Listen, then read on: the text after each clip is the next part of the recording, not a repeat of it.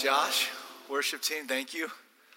So good. Yeah, you're allowed to spontaneously clap for that. That's great. Well, welcome back to our series in the Old Testament books of 1st and 2nd Samuel. We have spent all of our time so far in 1 Samuel, and this morning we make the transition to 2 Samuel. In this book, we get to see kind of a biography of Israel's second king, David. In this book, David is going to consolidate the tribes of Israel under his rule. He's going to establish Jerusalem as the capital and focal point of the nation. He'll receive the covenant promise of a perpetual throne. You might want to write this down and think about it in a few minutes. It's called the Davidic covenant. We'll talk more about that. He'll defeat the enemies of the nation, but it's also in this book we see a downward spiral. He'll come back up at the end, but we see him commit sin with Bathsheba and in turn struggle with family and eventually with national problems. I don't know if you know this, but there's more spoken about David in the entire Bible than any one single person except for Jesus.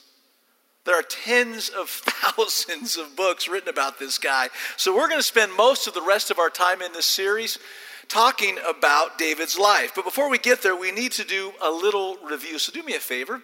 If you brought your Bible this morning, please open it to 2 Samuel, the Old Testament book of 2 Samuel, chapter 5, or your Bible app. If for some reason you don't have a Bible, I don't recommend it right this second, but after the service, there are Bibles in the back on our communion tables. You can grab one. If we're all out, come talk to myself or anyone else you think might know how to get you a Bible, and we'll get God's word into your hands. Even if you haven't been with us over the last 3 months, most of you are familiar with David's story.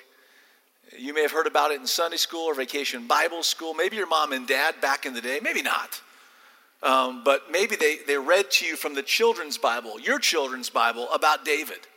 I mean, you could have been like me and grown up in a home where that didn't happen. And if that's the case, good to have you here.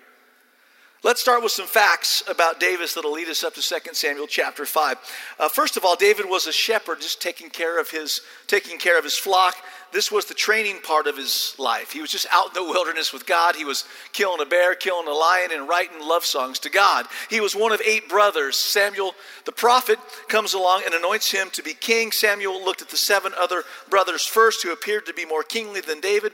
But God said, this is a really important verse. God said this in 1 Samuel chapter 16 and verse 7. He said, the Lord does not look at the things that other people look at. People, we do this all the time, don't we? We know better. People look at the outward appearance. But the Lord, because he has the ability to do this, he looks at the heart. Now what this says to me is that we need to cultivate our hearts and not our looks. To which some of you are thinking, Lee, it's obvious you're doing a good job at cultivating your heart. Thanks. So Samuel anoints David to be Israel's future king. In the meantime, he fights the giant Goliath. He defeats Goliath and he befriends King Saul. But over time, King Saul becomes incredibly jealous of David and threatens his life, so much so that David has to flee from King Saul not once, but 5 different times. The king is trying to kill him. And David finds himself in the wilderness, wandering for years, far away from friends and family and the kingdom that was promised to him. And it's in the wilderness early on in David's life that we see God do some of his best work. You see, it's in the wilderness that David is really at his best. As Jim said a few weeks ago, it's in the wilderness where David's life gets shaped and refined by God. Do me a favor, write this down. We need to remind ourselves that it's usually in the wilderness where God shapes and refines us. We all want the mountaintop experience perpetually, right? We just want to get to a place where we go, oh, it's all good forever. Yeah, write this down. That's called heaven. Right? And let me encourage you in a weird sort of way. The mountaintop is amazing, but it's in the valley where like fruit is grown. where God cultivates the harvest. If we receive it, right, he'll do great things. And I get it. We all want the mountaintop. Last weekend, Ruth and I, for the first time in our lives, which is amazing, we hadn't been there before, but we went to Colorado Springs, Manitou Springs, right at the base of Pikes Peak. Has anyone ever been to Colorado? Is it me or does God live there? What's up with that city? That's ridiculous. Like, that should not be allowed. You should not be able to go there and have to leave there, right? And I love Fayetteville, but I mean, that's like 70 in the day, 40 at night, no humidity, just amazing. And so we're up against the base of this mountain, kind of high desert. And then we start driving up to Pikes Peak, and you're kind of midway up, and it's 50 or 60 degrees. Like, oh, God. Then we get to the top, and you see out over everything, and it begins to snow. And we're like, I want to stay here forever. But life doesn't work that way. Hey, this is really important. Often, the wilderness is God's waiting room that he uses for you and me to make us, if we let him, into the persons he wants us to be. Back to David. King Saul dies in battle, as you learned last week. So David comes out of the wilderness and now finally, like after decades, takes his place on the throne. He's now king over all of Israel. And we see him start out strong. Chapters 1 through 5, you'll notice that we see this incredible success at him taking back Jerusalem, the chief city of Israel.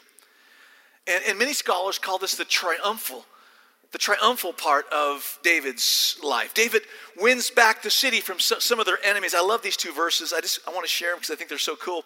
Verse 6, 2 Samuel chapter 5, the king, David, and his men, they marched to Jerusalem to attack the Jebusites. You're like, man, where are the Philistines? Different group this time, who lived there. The Jebusites, I love this. This is some Old Testament smack talk, right? They said to David, you will not get in here. Even the blind and the lame can ward you off. Like, you will not get in here. I love the writer. Nevertheless, David captured the fortress of Zion, which is the city of David. And as a part of his victorious campaign, he decides that he wants to bring back the Ark of the Covenant to God's city, Jerusalem. The Ark was Israel's most sacred possession.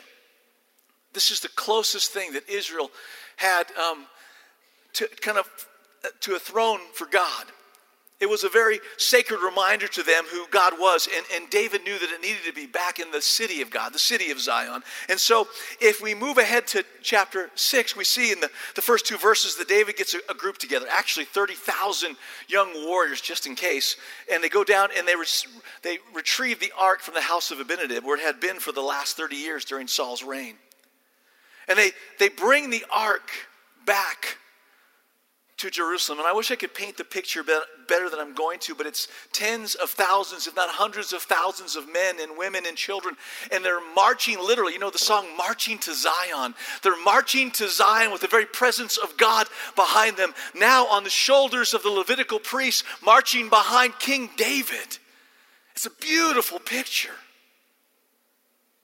It's incredible. Now remember, God's people could really celebrate, and a celebration breaks out. They did this often for all sorts of things, but this celebration is really big. Why? Because for the first time, they're bringing the very presence of God back into the city, and people will come from all over Israel to be able to see and feel the very presence of God. And the celebration was intense. Verse 14, wearing a linen ephod, David, King David that is, was dancing before the Lord with all of his might. And while he and all of Israel were bringing up the ark of the Lord with shouts and the sounds of trumpets. This was one incredible party. Now just a quick thought here. I know it's obvious, but it needs to be said. King David knew how to worship God. I mean, he really knew how to worship God. Verse 14 says that he danced before God with all of his might. Think about that phrase. With all of his might, he danced before the Lord. This is a no-holds-barred worship of the living God. He was all out there for God. And it says, this is interesting, that he was wearing a linen ephod. You're like, why is this important? Why mention this? What's a linen ephod? Well, it's sort of a sleeveless undergarment that was worn. Someone said to me in between services, you should have wore one. No, I didn't want to do that. It kind of, one of these here, and it kind of goes down to about right here. It's modest, relatively speaking. But write it down. It's underwear. You know, they were tough wearing linen underwear back in the day. I mean, that was tough, right? Can a brother get some cotton? But they were wearing linen underwear. Now, I want us to think about this. In his underwear, the king of all of Israel is dancing with all of his might. With all of his might, David is worshiping the Lord with complete abandon, complete disregard for what anyone else might think, including his wife, Michal, who is the daughter of the now dead King Saul. And he's marching in this processional. He's not just marching. He's dancing in his underwear. He's spinning and clapping and singing with tens, if not hundreds of thousands of people behind him. All these Jewish people. You can just imagine the trumpets are playing and all sorts of instruments and all sorts of songs. And Michal is at the window. And she has a moment. Like we all have these moments, don't we? It's a seminal moment for her. She has a decision to make. We've been there, right? You've seen someone just go crazy for God. It might be in worship. It might be singing. It might just be their lifestyle. And you kind of have that, this is different. This is out there. I'm not sure what to do with this. And we have a moment. What does she do with her moment? Verse 16, as the ark of the Lord was entering the city of David, Michal, daughter of Saul, watched from a window. And when she saw King David, God's anointed, her husband, dancing before the Lord. Here's her moment. She despised. I mean, she goes deep. You've been there, right? To the very core of who she is, she despised him. Now I get it. Nobody likes to see their husband dancing around the streets in their underwear. I understand, right? Especially when your husband is the king. This is not very kingly. This is going to make the Jerusalem Gazette. It's going to be all over the internet. So she's very upset. She doesn't like it at all. But guess what? And boy, this is so important for us. We've got to get to this place as followers of Jesus. He doesn't care. Why? You ready? Because he's worshiping the living, not a dead God, not an idol, not a structure, not a venerated saint. He's worshiping the living God. So his attention is fixed and focused and lost in the glory of the living God. So here's my question for us. What does our worship tell others about the value of God to us?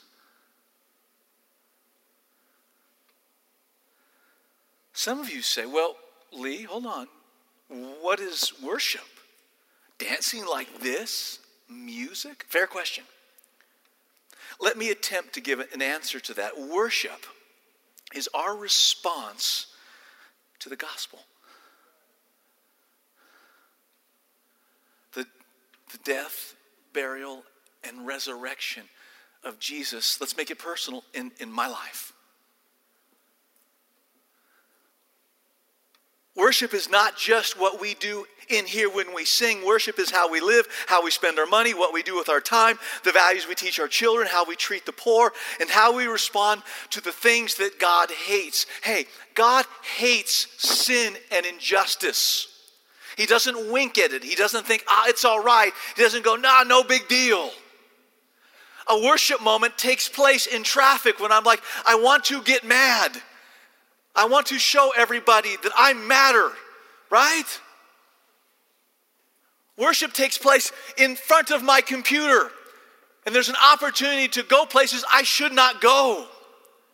Worship takes place outside in my front yard, next to my neighbor who will never cut his grass, and he walks outside, and I am indignant. Worship takes place in the office. Worship takes place when you've been married to that same person for 30 years and you have a moment where you want to despise them. And you say, I will not. So worship is not just what we do in here when we sing, but it certainly includes what we do in here. When we come together as a community and we sing God's praises and listen to God's word, we are putting on display God's greatness and glory in our lives. So what should that look like? Now, I know about this time some of you are getting nervous. You're thinking, is the application of this sermon going to be us stripping down to our underwear and dancing before God? Oh, I hope not. No. But our worship makes a statement to others about the worth of God to us. Our worship puts our hunger for God on display for the world to see. Our worship should physically demonstrate our admiration of God's greatness and our gratitude for His grace. David in the Psalms says constantly that when he worships, he is aware constantly, you ready for this? That the surrounding nations are his audience. You've heard me say this before, but I'll say it again. I try to read 5 Psalms a day and a proverb, right? Proverb a day keeps the stupid away. 5 Psalms a day puts God on display. I just made that up. That's pretty cool right there, right in that moment. I'm just freestyling now, like right there. But so I've done this now for decades, and if you do it for decades, it's impossible. If you do it for a month, it's impossible to walk away from the Psalms and go, God doesn't really care about worship. It's the exact opposite. You are floored with this global worship that David lays out. Oh God, may the nations see me worship you, and when they do, may they be drawn to your glorious light. What if the reason our community out there doesn't take God more seriously is the result of the way we worship in here? Some of you say, well, okay, hold on there, hyperactive Jewish guy. Take it easy. I'm just not a demonstrative person. It's not my personality. I understand. You should not be yourself in worship. And I will buy that as long as it is true that if I walked up to you and I handed you an envelope with $10 million in it, and you knew it was legit, tax-free? Tax-free? Something tells me you'd take it if it wasn't tax-free, right? And I walk up to you and I hand you a massive envelope with $10 million in it, and you know it's legit, and if for some reason you're the kind of person that goes, thank you very much, praise God.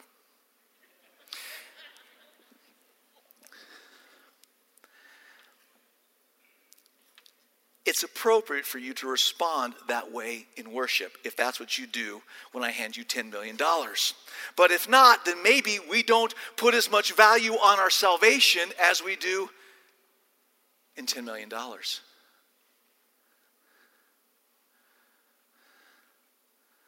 And I'm just as guilty.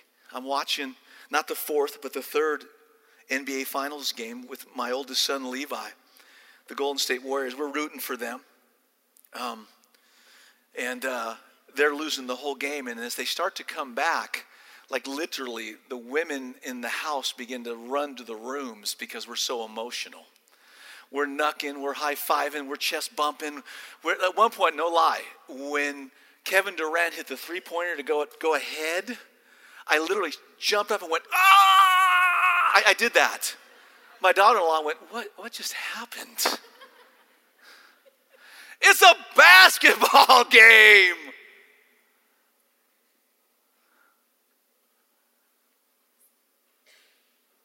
Jesus once had a woman come to him while he was eating.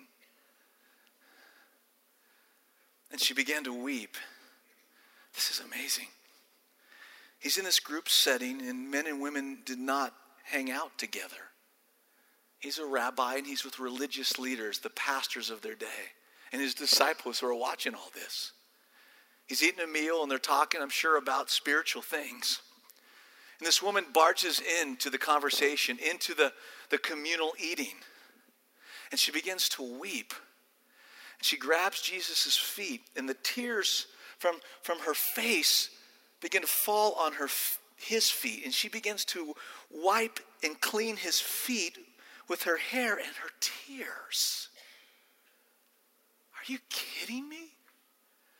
And the religious leaders are, what's going on?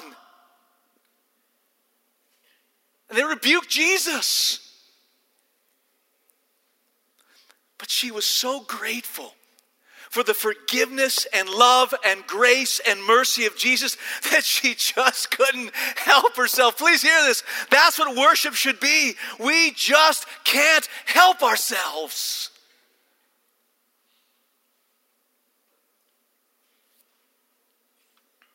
At the end of this scene, Jesus said these words: those who are forgiven much love much.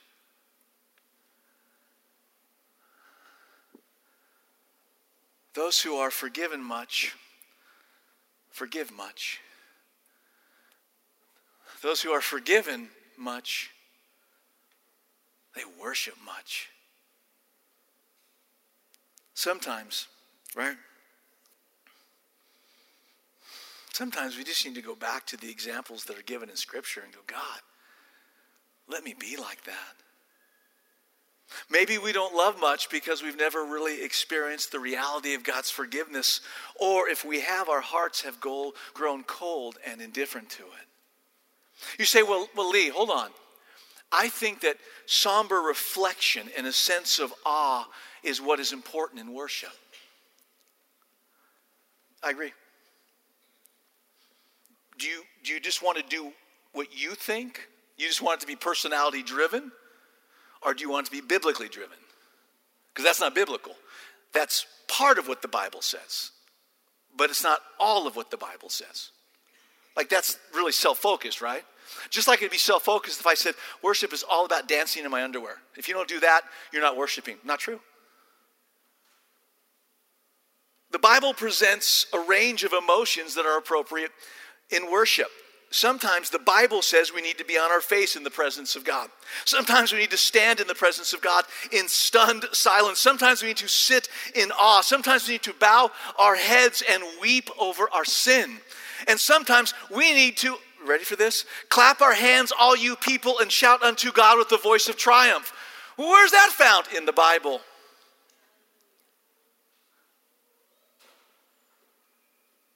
Let me just put this bluntly. Some of us need to repent of the dignity we carry ourselves with in church.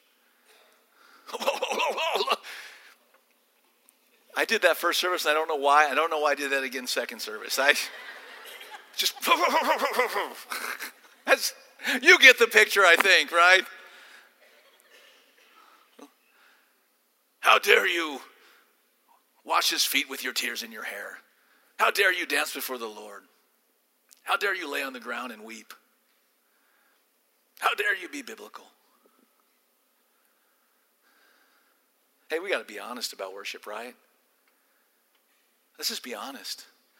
Whether it's outside these walls or inside these walls, what tends to affect worship in our lives is this sense of entitlement. It's this sinfulness in our life. It's this the feelings of shame because we live in a shame culture.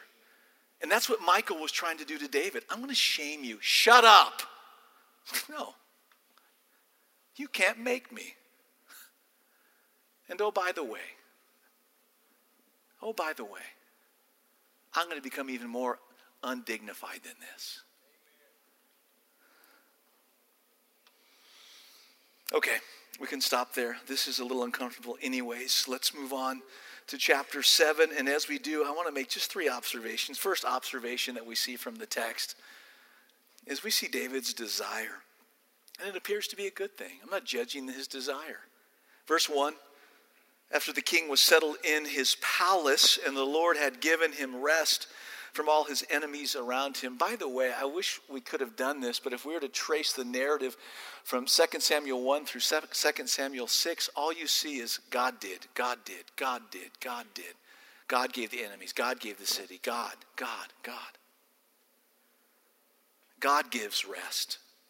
from all of his enemies around him. He says to Nathan the prophet, here I am, I'm living in a house of cedar while the ark of God remains in a tent. Now David has thoroughly established he establishes the king. God has given him a stable kingdom. He's defeated all of his enemies. The land is prospering and at rest. And Nathan is the nation's pastor.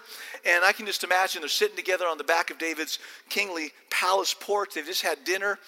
And David looks out from the porch and he sees the tabernacle.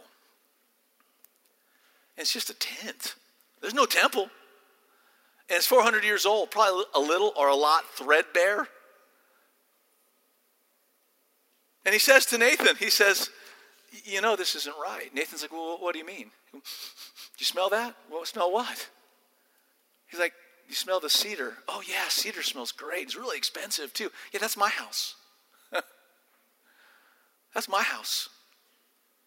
I live in a nice house paneled with cedar. Cedar smells good. Cedar is expensive. So David says, I live in a really nice house, and God lives in a tent, and that just doesn't seem right. And here we get to peek into the character of King David. He's a godly man. Usually when kings have peace and resources and too much free time, they do very bad things. At the very least, they do meaningless things.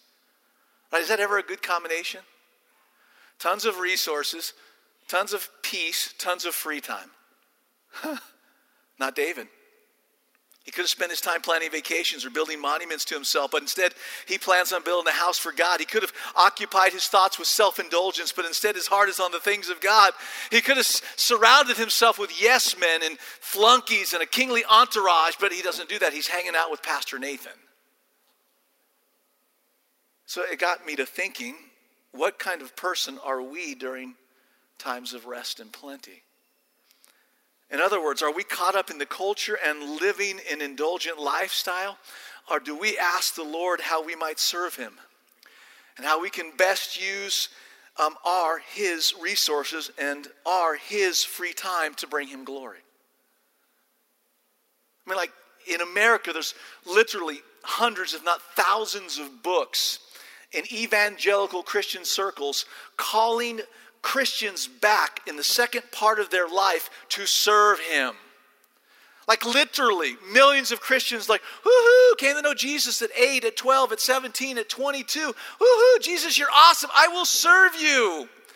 40, 45, 50. Oh, I'm kind of tired.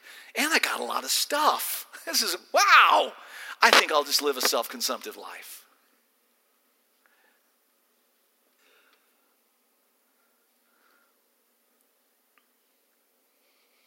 I think David's desire in this case is a good thing, and his character really stands out. So Nathan responds like any pastor responds when someone who is really wealthy comes to him and says, I want to use my considerable resources to do something for the kingdom of God. I mean, think about it. David's like, hey, I want to build a temple for God. And Nathan's like, well, hey, I'm the pastor. That sounds kind of cool. I could use a temple too. Here's how he responds, verse 3. Hey, your kingliness, whatever you have in mind, go ahead and do it. For the Lord is with you. Sounds good, right? I mean, Jim and I fantasize about this all the time. We have 40 acres of land that's being used by Cobblestone to grow product for the poor. Hallelujah, praise God. But we would love to build a building, a facility on that land. But we just need like $20 million. And if someone came to us and said, hey, here's $20 million, go build on the land, I think we'd be like, yes. I mean, I know let me just help you out here. You're thinking, why is this one down low and this one's up high? Well, the motor over here broke this morning. So we tried to lower this one that's still too low, so you're getting blasted, and we just chalk it up to, welcome to New Heights. It's just New Heights. Some of you right now, I promise you, you've readjusted 14 times in your chair. Oh, man, I love Jesus. Oh, some of you in the bleachers, I don't know why you sit there. The Lord loves you, but earlier in worship, did you hear the fire alarm going off? That's a beautiful thing right in the middle of worship, right? So if someone came to us and here's $20 million, I don't think we'd pray about it, right? Yes, let's do it. But that's not the right response. Maybe Nathan's new at this, I don't know, but he does make a mistake, and we've all made this mistake. He makes an important decision without first talking to God about it. Do you ever do that? Do you ever make an important decision on your own and then ask God to bless it? For me, that just doesn't usually turn out really well. David's desire was noble, build a house for God. His heart was right in motivation.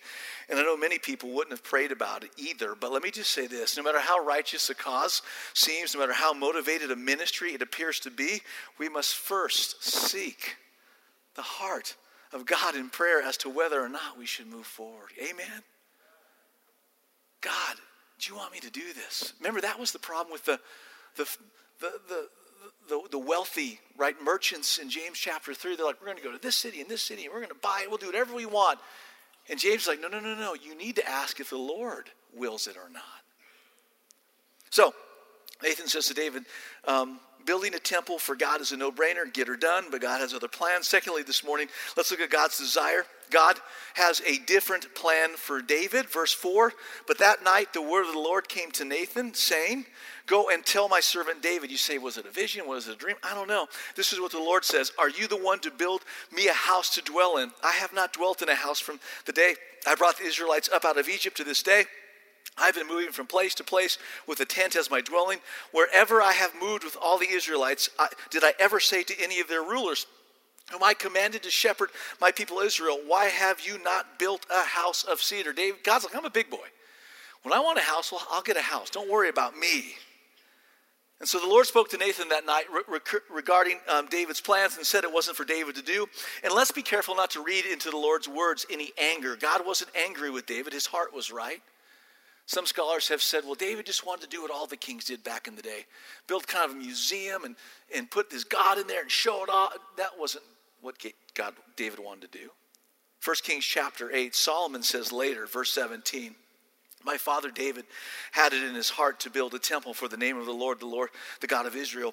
But the Lord said to my father David, and this is important, you did well. You did well to have it in your heart to build a temple for my name. Although God never requested a house from the people of Israel, it blessed him that David desired to do this. But it wasn't God's plan. So he tells Nathan to tell David that his offspring would build his house. Let's skip down to verse 12, 2 Samuel 7. Nathan says, through God, when your days are over and you rest with your ancestors, David, you're going to die. I will raise up your offspring, Solomon initially, to succeed you, your own flesh and blood, and I will establish his kingdom. He is the one who will build a house for my name, and I will establish the throne of his kingdom forever. This is called the Davidic covenant. You say, wait a second.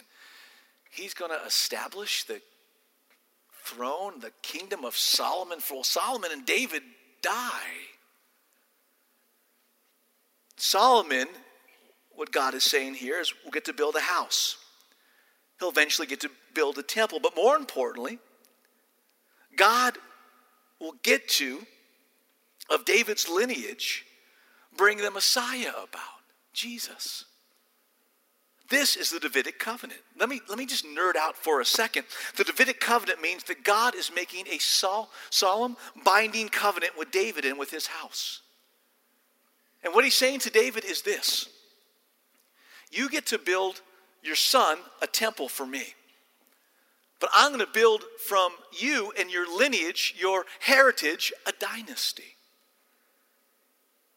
It's of the same magnitude as the covenant with Noah, the Noahic covenant, or the Abrahamic covenant, or the covenant to Moses on Mount Sinai, or the covenant we read of in Jeremiah 31 and 33.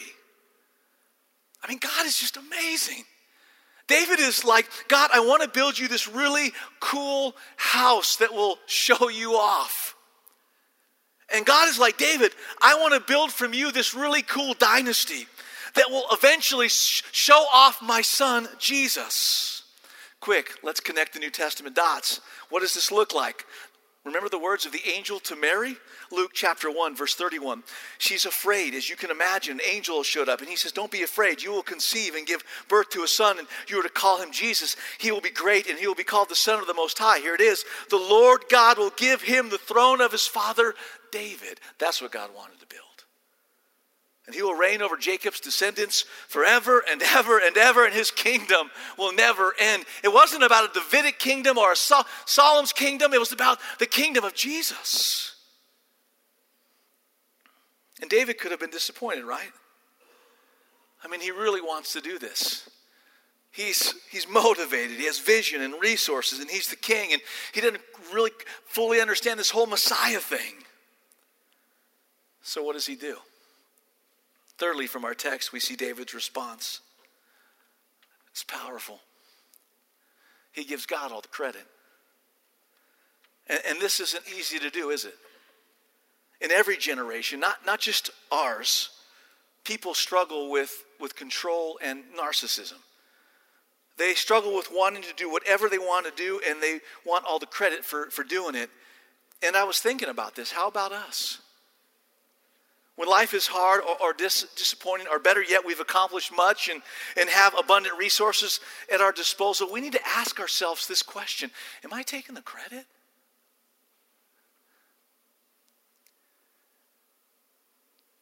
The first thing I want us to do is look at verse 18, because it's beautifully simplistic. David is at a crossroads. What does he do? He's like, God, I really want to do this. And God is like, no. So what does he do? Verse 18, this is beautiful. The Bible says that King David went and he sat before the Lord. You ever do that? It's one of the reasons I just love my awkward little prayer of chair that I have in my study. It sits real low, and it just it's comfortable, but it's weird. And I just go in there and I open my Bible, and I begin to kind of pour out my heart to God, and I just feel like a little kid. I just sit before God. For others, it may be in a deer stand or at a picnic table or on your couch or, whatever, on your knees. That's fine. He's just been told no by God. And what does he do? He goes and sits in the presence of God like a child. He sits there in the presence of Daddy. He begins to think. He begins to meditate. He begins to pray. He begins to pour out his heart to God. And this is what we get, verse 18. This is his prayer. Who am I, sovereign Lord? And what is my family that you have brought me this far? He's not some guy going, I'm the king. I want to do this. Give me my way. He says, and as if this were not enough in your sight, sovereign Lord, you've also spoken about the future of the house of your servant. And this decree, sovereign Lord, is for a mere human. You're making my house a dynasty. What more can David say to you? For you know your servant, sovereign Lord. For the sake of your word and according to your will, you have done this great thing and made it known to your servant. Who does David give the credit? God. And he says some amazing things. He doesn't pout. He takes the posture of a child. This is the David that we love. This is the David who will write all the Psalms. This is the Holy Spirit in David. This is godly David. This is why we understand that Jesus would come from the line of David. Do you see what's going on here? God has just said no to him, and he's pouring out his heart in gratitude. He worships. And you know what? That's always a solution when we find ourselves in difficulty with God. When it's our will versus God's will, you know the scenario. There's what we want and there's what God wants. So what do we do to resolve that? I could give you 100 books right now and send you to conferences on how to have conflict resolution with people, with your wife, with your husband. But what do we do with conflict resolution when it comes to God? It should look like this. When God says no, we worship. We worship. We do what David did. We go and sit before God and we think about how great he is, how amazing he is. We thank him. We count our blessings.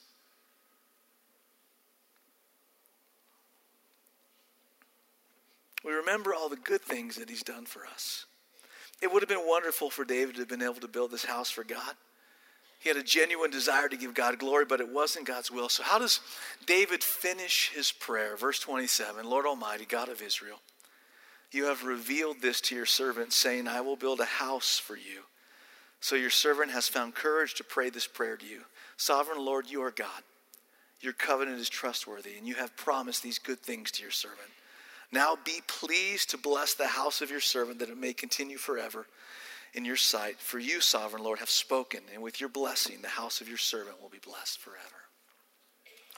So, as we finish this morning, here's a question I have for you. God is building an eternal kingdom. It will last forever. Here's the question. Are you a part of that? Are you a part of that? God told David there's only one kingdom that will last, the one I build. Please hear this. Given enough time, your body will fail. Your business will fail. Even your family, at your deathbed, they can't go with you. Jesus is the only thing that lasts forever. And here's an awesome invitation. Jesus offers to give you this eternal kingdom. He died to make you a part of it. Here's the catch. But you have to let him be king. Right? You have to receive it. If you're like, I'm going to earn it. I'm going to build the temple of myself. Nope. Or if you say, I don't need a king. Nope. You have to receive it. For we are saved by grace. It's a gift from God. It's not a work that we do. So if you're here this morning and you're like, I'm building my own kingdom. I'm not in Jesus' kingdom, but I want to be. Today's the day. I'm going to ask our prayer team to come up right now. As they're coming up, hopefully you'll see people on my left and my right. Some of our staff is going to come on up. You'll see people in the back. They may or may not have stickers. And if you're thinking, I want to know what it means to be a part of Jesus' kingdom. What does salvation look like? Go talk to them. I'll be standing up front. Ruth and I will be up there. Come talk to us. And maybe you're sitting here thinking, I've done that, and the next step for me is the obedience of baptism. Well, you're going to see this on a regular basis. We have our baptismal set up. If you're like, I just need to be obedient. I need to get baptized today. We do not have a bathing suit. That would probably be awkward. But we have towels. So it's okay to get wet in order to get baptized. And if you want to get baptized, come up to myself or someone else you may know or someone on staff and just say, I want to get baptized. Now for others in this room, you know and love Jesus. You're a part of his kingdom, but you're not living like it. Like you've embraced a time of peace and security and abundance, and your resources and your life and your thoughts are all about you. And Jesus is saying, come be a part of my kingdom. The kingdom of God has come to earth. Let's establish this thing. Let's be about the things that matter. If you're just like, I need someone to pray with me, come up. Have someone lay hands on you and pray that over you. Lord Jesus, yours is the kingdom and the glory and the power forever and ever. David wanted to build a house. God, you wanted to build a dynasty that would put a spotlight on King Jesus. Thank you. Thank you. We commit all this to you for your glory. Amen. Let's stand together as we